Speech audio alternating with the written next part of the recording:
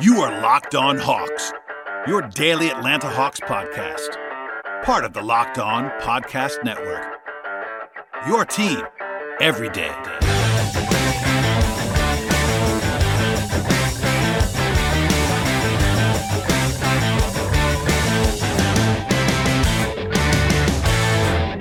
Hello, friends. Welcome to episode 1206 of the Locked On Hawks podcast. I am your host, Brad Rowland, coming to you on a Monday evening. And today's podcast was brought to you by BetOnline. BetOnline has you covered this season with more props, odds, and lines than ever before.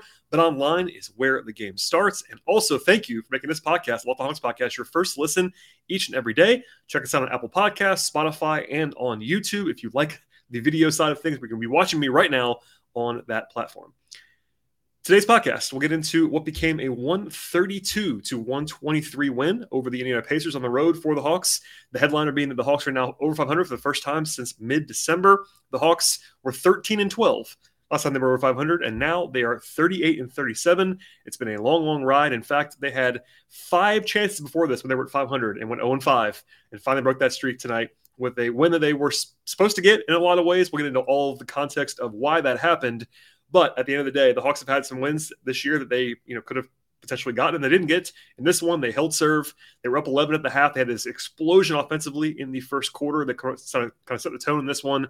And it wasn't always dominant after halftime. In fact, the Hawks lost the second half of this game.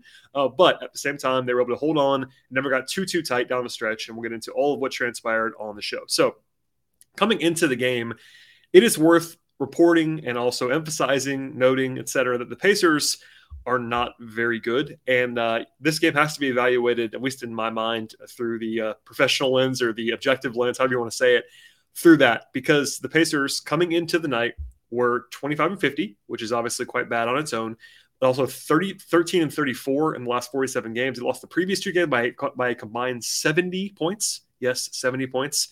Pacers also had tons of injuries in this one. The Hawks, by the way, sweep the Pacers this season 4-0. A blowout win in February, a couple wins. Recently, they were kind of close-ish. In fact, there was a game in March a couple weeks ago with the Hawks were pretty much challenged by the undermanned Pacers. But Indiana only had 9 guys available in this game. And really, of the roster players that were out there for the Pacers, only 2 guys are definitely even rotation caliber players in the NBA. Tyrese Haliburton and Buddy Hield. Obviously, the Hawks had some injuries, too, that we'll talk about. But, no Malcolm Brogdon, Miles Turner, Chris Duarte, T.J. Warren, Isaiah Jackson, et cetera, for Indiana. With that said, the Hawks were also banged up. And that was kind of one of the headliners coming into the night, was that the Hawks were already listing Bogdanovich and Gallinari as questionable. Bogdanovich with right knee soreness, Gallinari with right elbow contusion that he suffered the other day on Friday night in the win. But Gallinari was ruled out pregame. Bogdanovich ended up playing in this one and obviously playing extremely well, which we'll talk about later on. But then there was a surprise scratch of DeAndre Hunter about 40 minutes before tip-off. It was pretty close after the pregame, after the Hawks released their quote-unquote final injury report. But Hunter tried to warm up. I think McMillan said that he just didn't have it, basically. Just had something going on with the knee, some pain, some soreness, what was going on there. And he was actually asked, McMillan was about sort of his status for the next game against Oklahoma City, and didn't really give any kind of update beyond that. But Hunter was supposed to play. He wasn't on the injury report at all. And that left the Hawks shorthanded. Obviously, John Collins still remains out. So basically, the Hawks are missing their top 3 guys in terms of minutes at the power forward spot this year. Their top 3 forwards coming into the season overall. And kind of interesting situation because I just talked about how bad Indiana is on paper. The Hawks, of course, have been bad on the road this season. Coming into the night, the Hawks were 13-23 on the road this season. And, of course, missing 3 of their top, 8 players. So the Hawks being favored in this game at all is pretty crazy when you kind of look at what was going on with their own roster. But then you factor in Indiana. And, honestly, the pregame betting line was an indictment of the Pacers. Ended up being correct, by the way, which I'm not saying otherwise. But the Hawks were 7.5-point favorites, according to BetOnline, in this game. Again, missing 3 of their top 8 guys on the road with a 13-23 road record. And the Hawks, by the way, covered, although narrowly down the stretch of this one. So that's a lot of a preamble, but I want to at least give you the setup in this game. The Hawks had this awesome start, which I referenced earlier. They ended up starting DeLon Wright and TLC alongside Young, Herter, and Capella. That allowed them to have Bogdanovich in his usual role off the bench, which ended up working out very well because he was awesome in this game. The Pacers, if you watched the game a couple weeks ago, Trae Young had 33 points in the first half against the Pacers 2 weeks ago. And at halftime in that game, Indiana elected to change their defense and basically start blitzing him as hard as anyone has been blitzed in the NBA in a long time. It's kind of a college defense in a lot of ways. Kevin Huerter, by the way, in a walk-off interview at the halftime break tonight, called it kind of a junk defense by Indiana. And it's not necessarily the wrong decision by the Pacers, but you rarely see this. They really were sort of pulling out all the stops to make sure Trae wasn't going to beat them as a scorer in this game. And he didn't, but he was fantastic overall, which we'll touch on. He had 16 assists, a season high for Trae in this one. But the Hawks got a good start, a 12-3 early run to go up by 7 points. Capella had 6 rebounds in the first 4 minutes. Trae had a bunch of assists. Capella actually had 2 nice passes as well, a nice pass on a short roll for an assist. Huerter and TLC were both hot in the early going. They made their first 5 threes combined. They both shot the ball well as Bogdanovic in this game. A lot of hot shooting from the wings from Atlanta. And then later in the first quarter, the Hawks had a 16-3 run to go up by 15 points late in the period. There was about a 60-foot lob by Trae Young to Jalen Johnson for a pretty impressive dunk. And here's the crazy thing. The Hawks opened this game 11 of 15 from 3. One more time, 11 of 15 from 3. Not from the field, from the 3. And given that they were already the better team, more talented team, and more inspired and motivated team, looking for the playoff spot, all that stuff, that is a pretty impressive and pretty kind of daunting start for the Pacers to overcome. I will say, though, throughout this game, defensively, the Hawks are not very good. Atlanta allowed 24 points on their first 19 possessions to the Pacers, and the Hawks only up by 2, pretty much through 8 minutes of the game, even with the offense really, really cooking. Now, they had that late run, but just kind of noteworthy that the Hawks had trouble getting stops the entire way through. Rotationally, it was what you would have projected in this game, was what I projected before the game started. It was a 9-man rotation for Atlanta. The starters, which, by the way, again, included TLC and DeLon Wright, and then it was Bogdanovic, Lou Williams, Jalen Johnson as backup power forward, and then Okongwu as backup center, and that was the 9-man group the entire game in this one. The Hawks led by 14 points. At the end of the first quarter, they shot 68% from the floor, including 10 threes. That's a season high for threes in any quarter. They hit 10 in a quarter, by the way, just franchise record, I believe, is 11 or 12 in a quarter. So pretty impressive stuff there. Also a season high for points in a first quarter with 44 for the Hawks. So that's pretty impressive. Again, it is worth noting that this Pacers team, as constructed, is probably the worst defensive team in the league, because just without going through all of this, their 2 best players available right now are Halliburton and Hield, both of whom are bad defenders right now. I know Halliburton's kind of a skilled guy, but Hield's a bad defender. Halliburton's pretty weak at the point of attack. So not a huge surprise. The Hawks got a lot of points in this one, but still they were able to make a ton of shots. They had 13 assists in the first quarter. Trae played the entire first quarter and had 8 assists in the opening period. He was fantastic again.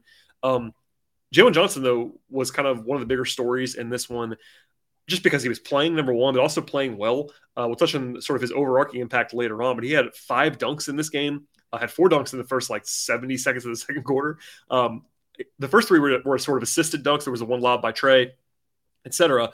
But the 4th dunk that he had was actually a pick 6 that he got a nice steal on, good anticipation, and was sort of went end to end there. I thought he had a good stint overall in the first half. A couple of defensive things to pick on for sure if you wanted to, sort of off the ball stuff. But his activity was really good in this game. I thought he played better in this one than he did on Friday. There was a lot of attention, not Friday, that he did in Detroit last week. But there was a lot of attention on that game. I thought he was better in this one overall, both on offense and defense. But the Hawks were hot from the floor still. They made 9 straight shots, dating back to the first quarter to go up by 18 points. That was the largest lead of the entire game, actually. It was early in the second quarter. And the Hawks at that point were shooting 70% from the floor. So there you go. Indiana had a nice little run later on in the period to go to kind of cut in the lead a little bit. And the Hawks ended up losing the second quarter. It's actually funny. The Hawks were up 44-30 at the end of the first quarter and quote-unquote lost the rest of the game.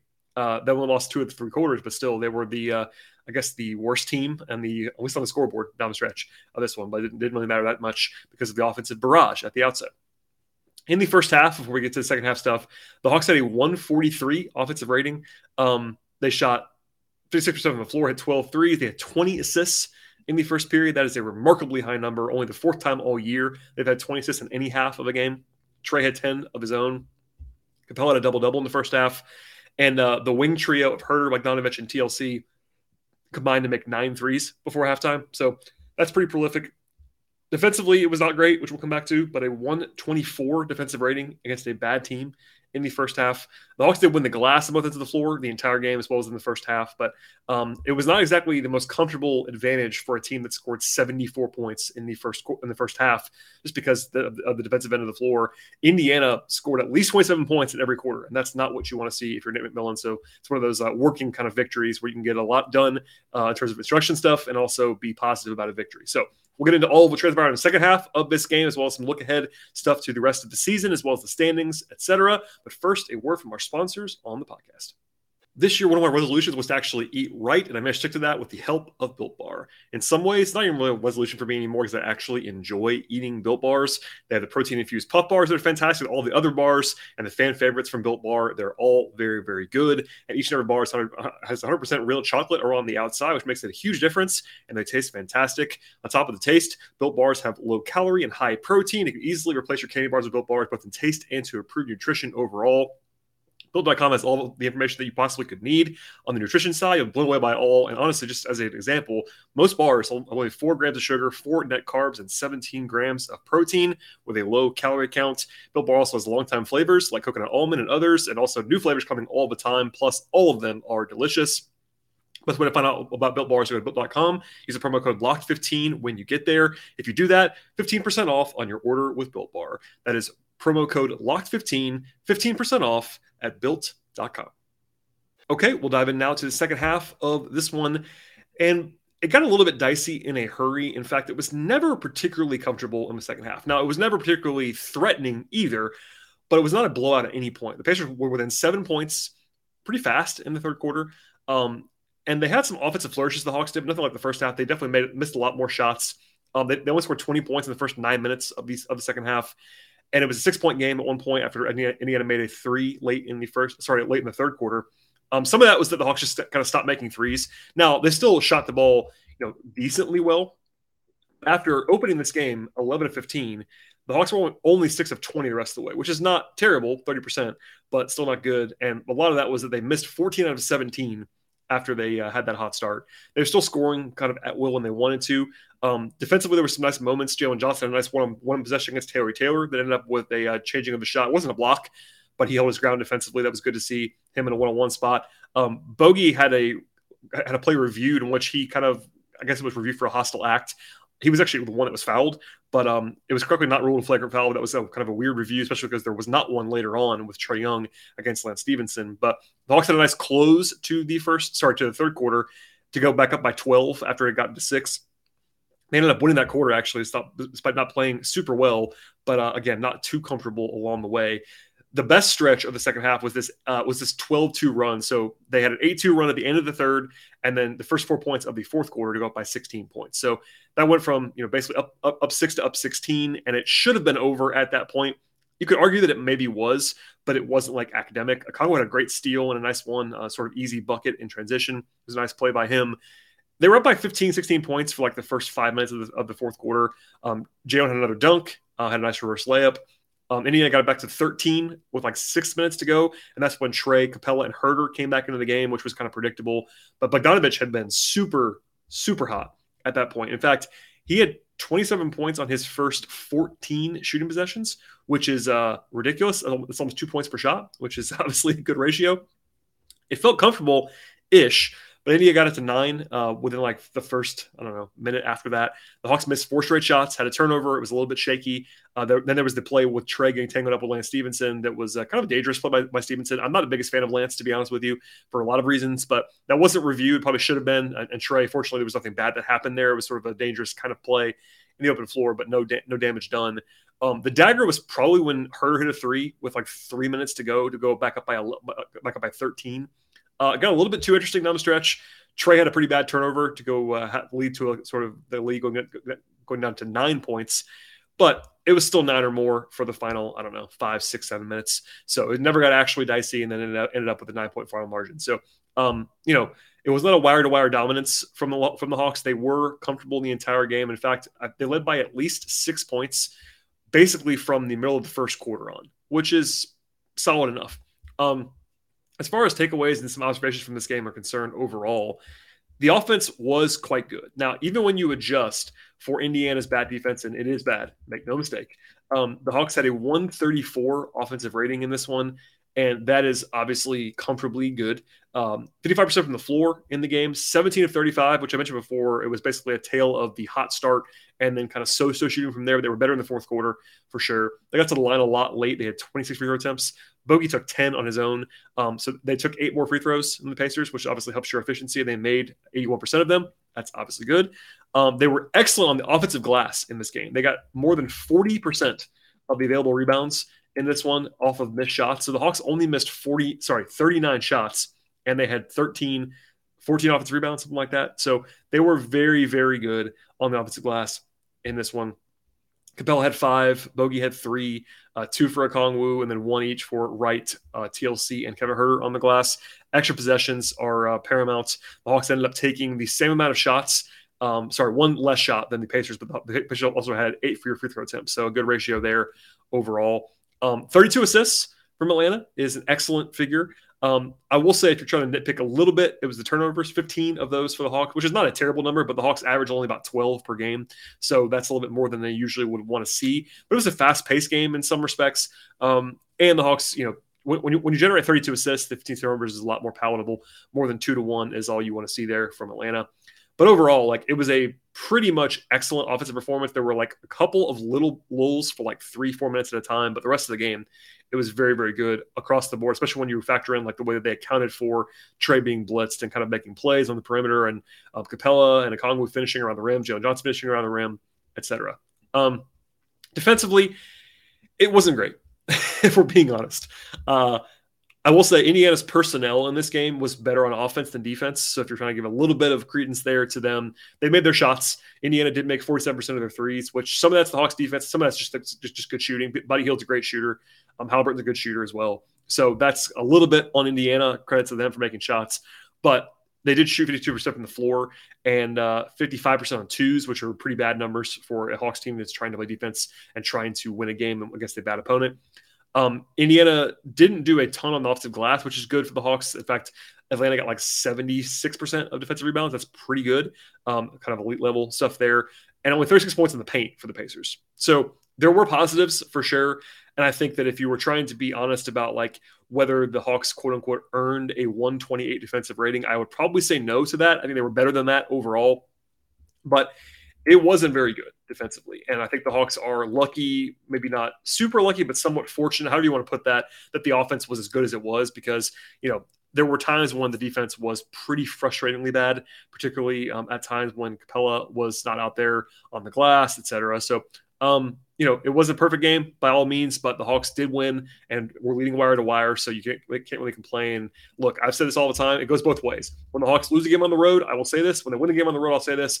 There's nothing assured on the road in the NBA. The Pacers are bad. No question about that. In their current form, this is one of the worst teams in the league, full stop. But you still had to go on the road and win a game. And the Pacers were trying. It was not like they were packing it in. So a nice little win here. And again, the headliner is going over 500 for the first time since December. So we'll touch on more of the game with some player observations, as well as a look ahead to the standings and what's coming up next for the Hawks. But first, a word from our sponsors on the podcast.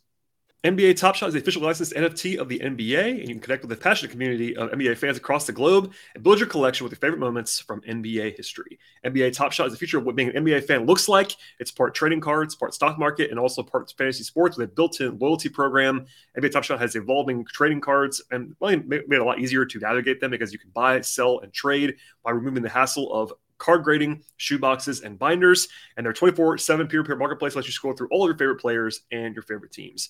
Once you find something in the moments that you're looking for, buy it in just a couple of clicks. And honestly, I hear all the time that why you buy something when you can just watch it on YouTube for free, and I get that. But I tell people all the time, it's not really about watching the highlights, but actually having ownership in the market of the NBA's greatest moments. And they have all you can access kind of unbuyable, once-in-a-lifetime experiences through NBA Top Shot moments. Sign up for Top Shot today, and the best way to do that is to get yourself a starter pack. If you do that, you can get a moment of a superstar like LeBron or KD or Trae Young if you're an Atlanta Hawks fan, or star rookies like Cade Cunningham, Evan Mobley, etc. for just $9 in that starter pack. Check it all out today and sign up at lockedon.nbatopshot.com. That's lockedon.nbatopshot.com. The auto world has so many makes and models these days, it's basically impossible for the local chain store to stock all the car or truck parts you could possibly need for your automobile. And really, do you want to actually endure all the question for the person behind the counter who wants you to sell the brand their warehouse happens to carry behind that counter? Instead of doing that, rockauto.com is a much better option in your home, and there's access to it all across the world online at rockauto.com. Why spend more for the exact same auto parts for a chain store or dealership when you order them at rockauto.com? And rockauto.com is a family business, serving customers for more than 20 years at this point in time. And RockAuto's prices are reliably low for each and every customer. They have everything that you possibly want for your car or your truck.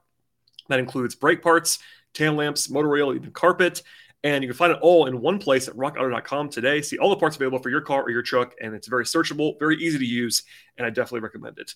From there, once you get to rockauto.com, write Locked On in the box that asks you how you heard about rockauto.com so they know that we sent you to them. Amazing selection, reliably low prices, all the parts your car will ever need, rockauto.com. All right, we'll dive into the player evaluation portion of the podcast now. If you're a new listener, what I do usually after these games is talk about each and every guy who's in the rotation on some level with some depth, some deeper stuff on some guys, etc., but try to give you some overview on how they played in the game. The bench was quite good for Atlanta, plus-minus wise, and also just effectiveness-wise overall. The quietest game was probably Blue Williams. He had 6 points in 15 minutes. Played a little bit with Trey, which I don't always love, to be honest, but had 4 rebounds, 2 assists, and a steal. It wasn't like he was bad. Didn't actually missed all 3 of his 2-point shots in this one, but got to the line for four attempts. Was totally fine overall in the game. Okongwu was pretty quiet as well. 5 points in 17 minutes, had 4 rebounds, 2 assists, 2 steals, and a block, but did have some nice defensive plays. Again, had 4 fouls in 17 minutes. So him and Jalen Johnson were officiated like young guys. That's for sure in this one. But I thought Okongwu was fine. It wasn't like he played poorly, but a little bit one of the quieter nights. I thought Jalen was good in this game. 12 points on 8 shots, a rebound, an assist, and a steal. Did have 3 turnovers, which is more than you would want for anyone, much less a guy playing 17 minutes. They had a block and a steal as well. Plus 16. I thought he was really active. McMillan kind of praised him. And I think the way that Nate put it after the game was that basically all they're asking him to do is bring energy, rebound, and just play. And I think that was kind of became evident in this one. They're not doing a ton with him on offense, like sophisticatedly. It's just one of those things where he is so athletic and energetic and active that he's doing a lot of the stuff that they need at the 4 right now on offense, just kind of filling lanes, being a great athlete above the rim, rolling hard to the rim, rebounding, etc. Defensively, there were some moments that you would pick on for sure from me, but I think in general he was more active, just kind of using his athleticism in this one, and also just a little bit less ball watching. I would say fewer breakdowns that I saw on tape in this one. It's not like he's perfect. People keep asking me that. I know they're not listening to the podcast every night, and that's totally okay. But if anybody's not heard me say this, the reason why he's not played more this year, you could certainly argue with this, and I think I would on some level, particularly with how much time Gallinari and Collins have missed, is that he's a rookie, and rookies are bad on defense, and I think McMillan values that more than most. So I think that certainly he should be playing on a night when Gallinari is not, and Collins is already out, and that was the case here. It would have been maddening if he didn't play in this game. I also didn't mind him not starting. He played 17 minutes. That's totally fine.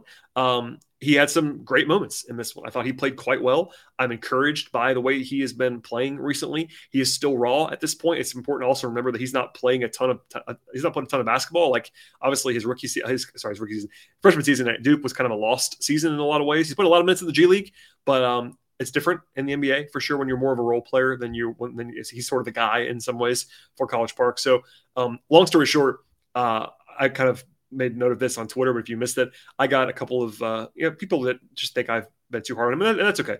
There was one that was particularly vulgar in their DM to me today about my Jalen stuff, but just as an overview and refresher, I love the Jalen Johnson pick. I was very high on it as someone who covers the draft a ton. I had him as a lottery pick in last year's draft. I believe that he's still a lottery talent. That has not changed at all. I think he is still really, really impressive. I'm not like, ranting and raving about him not playing a ton so far this season, like Hawks fans are, and I totally get why they are. But as far as this game is concerned, I thought Jalen was a nice bright spot. I thought he finished well around the rim. There was one like really under control play where he could have tried to dunk it and didn't. Ended up kind of being a very sort of, again, controlled pinpoint reverse layup that ended up going down. Had the 5 dunks as well. So lots of positives from the Hawks and from Jalen Johnson in this game. To the starters. To the pseudo starter in Bogdanovic, who I forgot. 29 points for Bogey to lead all scorers in this one. He was fantastic. It's a little bit weird. He's been questionable for 3 or 4 games in a row here, and he's still been playing great. But I'm not sure what the health situation is, but he's making a lot of shots. 8 of 14 from the floor, 5 of 7 from 3, 8 of 10 at the free throw line. So He was efficient everywhere. He had 5 rebounds, no assists, which is okay. But he even kind of joked after the game, or maybe didn't joke after the game, that Trae being blitzed the way that he is creates a ton of open shots for Bogey, and that's definitely the case. I mean, we saw it in the playoffs a little bit as well, but this is the kind of the sort of antithesis of that. We saw Indiana's defense is just kind of crazy against Trae, so Bogey had all he could eat in this one. He made a bunch of shots and played very, very well. To the starters. The quieter ones were DeLon Wright and TLC, but not in a bad way. DeLon Wright had a DeLon Wright kind of game. 9 points, 3 steals, 2 blocks, 2 rebounds, and assist, and plus 5 in 31 minutes. Only took 7 shots, but made all 3 of his made 3 out of 4 from 2, 1 of 3 from 3. Did his job, did all the little things, played good defense. At least kind of bothered Halliburton at times, although he played well on offense. But I thought he was, once again, quite good for DeLon. He's a supporting piece for sure, but I was predicting him to play 30-plus minutes in this game. He did, and he earned them. TLC, I thought, played well, particularly in the first half. 13 points, 4 rebounds, 2 steals, and an assist. 3 of 6 from the floor, 2 of 4 from 3, 5 of 6 at the free throw line. I've kind of made this like a kind of a bit at this point almost, but I've long thought TLC has been underrated by Hawks fans. It does not mean that he should be playing a ton. It does not mean that he should be, the guy over Jalen Johnson. This is a separate discussion. I just think there's kind of this weird discussion about how bad, quote unquote, TLC is, and he's really not. He's totally fine. He played well in this game in the first half and gave them good minutes and 30 minutes across the board. We'll save Trae for the end because I thought his game was pretty interesting and pretty awesome. But Huerter was awesome in this game as well. 22 points and 6 assists with only 1 turnover. That's a great night from Kevin. He was 6 of 10 from 3. I love him taking 10 threes. I love him making 6 of them, obviously, but 2 of 3 on 2s. Really prolific, really good passing from Huerter, just being aggressive, hunting his shot. And if he makes 6 threes, then good luck. Good luck trying to stop the Hawks if Huerter's making shots like that. Capella was really good as well. 22 points, 15 rebounds in 31 minutes. 3 assists as well. Some nice short roll passing from him. A couple of pretty funny sort of misses at the rim that he was able to rebound on his own, but still 11 of 17. You can't really argue with. That's 60+% from the field. So that's totally solid enough. And a big scoring game from Clint. And then finally, Trae Young. I think I tweeted that. I'm not sure what word I used, but I know I tweeted about this. I thought Trae was masterful in this game. I really did. And it's weird if you didn't watch the game to look at the box score and say, Trae had 14 points on 15 shooting possessions, which is like way below his scoring average, way below his efficiency numbers. He was only 2 of 9 on threes, although he did make 2 of 4 from 2, 4 at the free throw line. But I thought he was under control the entire game. He had the one bad turnover in the final minute or so, but he only had 2 the entire game and 16 assists, which is a season high, and 8-to-1 assist turnover ratio from Trae. He took what the defense gave him in this game. And I know there's pros and cons to that. Like sometimes you have to have your guy, your star, take over as a scorer, but he didn't have to in this game. And I think he knew it the entire way.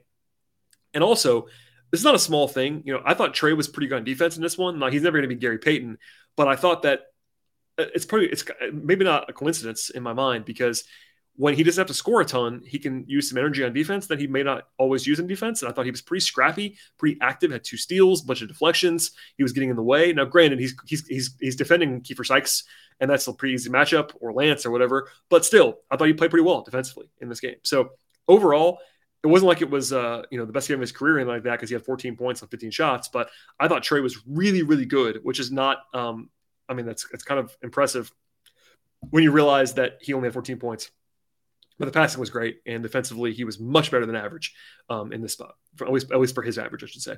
So from here, the Hawks go. Actually, last thing I want to say before I move on to look ahead, the standings are pretty tight for the Hawks right now, which is probably good given where they've been. The Hornets did beat the Nets on Sunday, which is a big result in some ways, but then Charlotte lost to Denver tonight. So at the moment, Monday evening, March 28th, the Hawks are a half game behind Charlotte and only 1 game behind Brooklyn for the 8th seed. Now, there was a moment in this and tonight when I was people were starting to dream about Cleveland, because Cleveland was losing to Orlando and they have a bunch of injuries, but they're still 4 behind Cleveland. So I think the Hawks are still going to have to be in that 8, 9, 10 range somewhere. There was a chance at 7 if they had gotten the Cleveland result here, but down 4 with 7 to play, tough to ask that. It's not impossible, but let's just say it's not likely. Still. Also worth noting that we'll touch on that later on when we need to, but the Hawks actually have the 2-team tiebreaker over the Hornets right now. That could change in the future, but if they tie Charlotte, they'll have the advantage there. And clearly with the Hawks' struggles on the road this season, they would love to, even if they're in the 9-10, they'd love to be at home No question about that. Obviously, you want to get 7-8 if you can. That gives you 2 chances. But if you are in the 9-10, having that first game at home is not a small thing for this Hawks team, given their struggles away from Atlanta. With all that said, the Hawks schedule is pretty solid the rest of the way. Now, next on the agenda is Wednesday at Oklahoma City, and then it's a back-to-back at home against Cleveland on Thursday. That's a pretty tough turnaround. Going from Oklahoma City an 8 o'clock start on Wednesday to a 7:30 tip on Thursday at home is tough. That's not a short drive. It's not a short flight at all from Oklahoma City. We'll touch on a little bit more of this in the future. But basically, there's 7 games left for the Hawks. I think there's sort of like 3 categories of games, which I tweeted about a little bit today. But they have 3 more games where the Hawks should, like, flat out should win. And that is the Thunder on Wednesday. Then they play the Rockets at home. And then they play the Wizards at home and the Rockets on the road in the final game of the season. And now Houston's got some talent, but they are not trying. And that's a game the Hawks, if they need to win it, should go out and be the better team. So that's 3 games where you cannot assume victory. I want to stress that. You cannot assume victory in the NBA ever. But those are games where the Hawks are going to be solid favorites, let's just say. Then they have 2 more that are like kind of coin flip games. That's Cleveland at home on a back-to-back, and then you have Brooklyn at home on Saturday. Now, Brooklyn is probably better than the Hawks on paper, but that's the Hawks. The Hawks are at home with regular rest, and that kind of levels the playing field in that one. Now, the Cleveland game, I think the Hawks are better than the Cavs right now. Cleveland's got a lot of injuries. They've been pretty ordinary for a long time, but that is a tough turnaround, and the home court definitely helps. But that'll be a game that's like within a 3-point point spread, I would imagine, either way. So kind of a coin flip game. Then they have 2 more games that are probably going to be underdog spots. They have to go to Toronto, and they have to go to Miami. And those 2 games, they're winnable for sure for Atlanta. They can definitely win those games, but they will not be favored on the road in those 2 spots. So the projection systems are kind of all over the place right now. With the win tonight, I'm looking at 5:30 right now because it updates in real time. They're projected to have 43 wins for the Hawks. That means they'd have to end 5-2 the rest of the way, which, they might be favored in 5 games. I think 4-3, 5-2, something like that would be very reasonable for a projection for the Hawks right now. So all that said, like, it's crunch time. The Hawks only have 7 games remaining. The finale is next Sunday, so 13 days from now. A lot going on, but lots of different matchup stuff that's happened, and we can sort of talk about this later on the podcast when we get a little bit closer. But given the way that both Chicago and Cleveland are playing, if they get one of those teams, so here's the ideal scenario if you're the Hawks right now, I think realistically so. You play if you're in the 9-10, you want to get Charlotte and you want to play at home. That's my opinion. If that happens, you're probably playing the loser of Nets and Cavs or Nets and Bulls in the 7-8 game. You're rooting for that to not be the Nets. I would much rather play the Cavs or the Bulls. So I think if you're in the 9-10 as the Hawks right now, today, I'll sort of lay it down here. I think the easiest possible path, if you are in the 9-10 for the Hawks, would be to play Charlotte at home in the 9-10 and then play a road game against Cleveland or Chicago. There you go. That's very, very manageable for Atlanta, and obviously some optimism as a result. So that might change in the next week and a half. We'll touch on all of that throughout the next 13 days, but that's sort of an overview right now. And again, the Hawks are back in action on Wednesday in OKC in a game where it'll be very similar to tonight in that the Hawks need to win that game. Oklahoma City is extremely injured and extremely bad and rebuilding and not trying to win, etc. I'll give you a quick look right now just before we get out of here. I know I'm going long, but that's okay. At the injuries that the Thunder have at the moment. Shai Gilgeous-Alexander is now out for the season. That was announced tonight. He's their best player by a wide margin. So that tells you one thing about the way that Oklahoma City is going right now. But I'm looking at the rest of their injury report. Darius Bazley is out. Lou Dort is out. Derek Favors is out. Josh Giddey is out. Ty Jerome is out. Trey Mann is out. Kenrich Williams is out. And old friend Mike Muscala is out. So basically, I believe that's 10, maybe 9 or 10 of their guys that are like their top 14 probably are out. It's a road game. Nothing's assured, but that's one where the Hawks should win, and we'll see how they fare on Wednesday. I've said a lot on this podcast. Thank you for listening to the show as always. One plea at the end of the podcast, and I'll just be transparent. It would be awesome if you subscribe to the show on multiple platforms. If you enjoy the podcast and want to support me or just want to help the show or whatever you want to say about that, what I would say is the best way to do that is to subscribe on at least one audio platform, whether it be Spotify, Apple Podcasts, Stitcher, Google Podcasts, etc. And also subscribe to our YouTube channel. doing this podcast on video for the last couple of weeks. Not always my favorite and best medium probably, but I'm doing my best on that. And it's very, very helpful, I'm told, by the higher ups if I get subscriptions and watch time on the YouTube channel as well. So do that just to support the podcast. If you're ever bored, just click around. Extra downloads are great. Extra clicks are great, etc.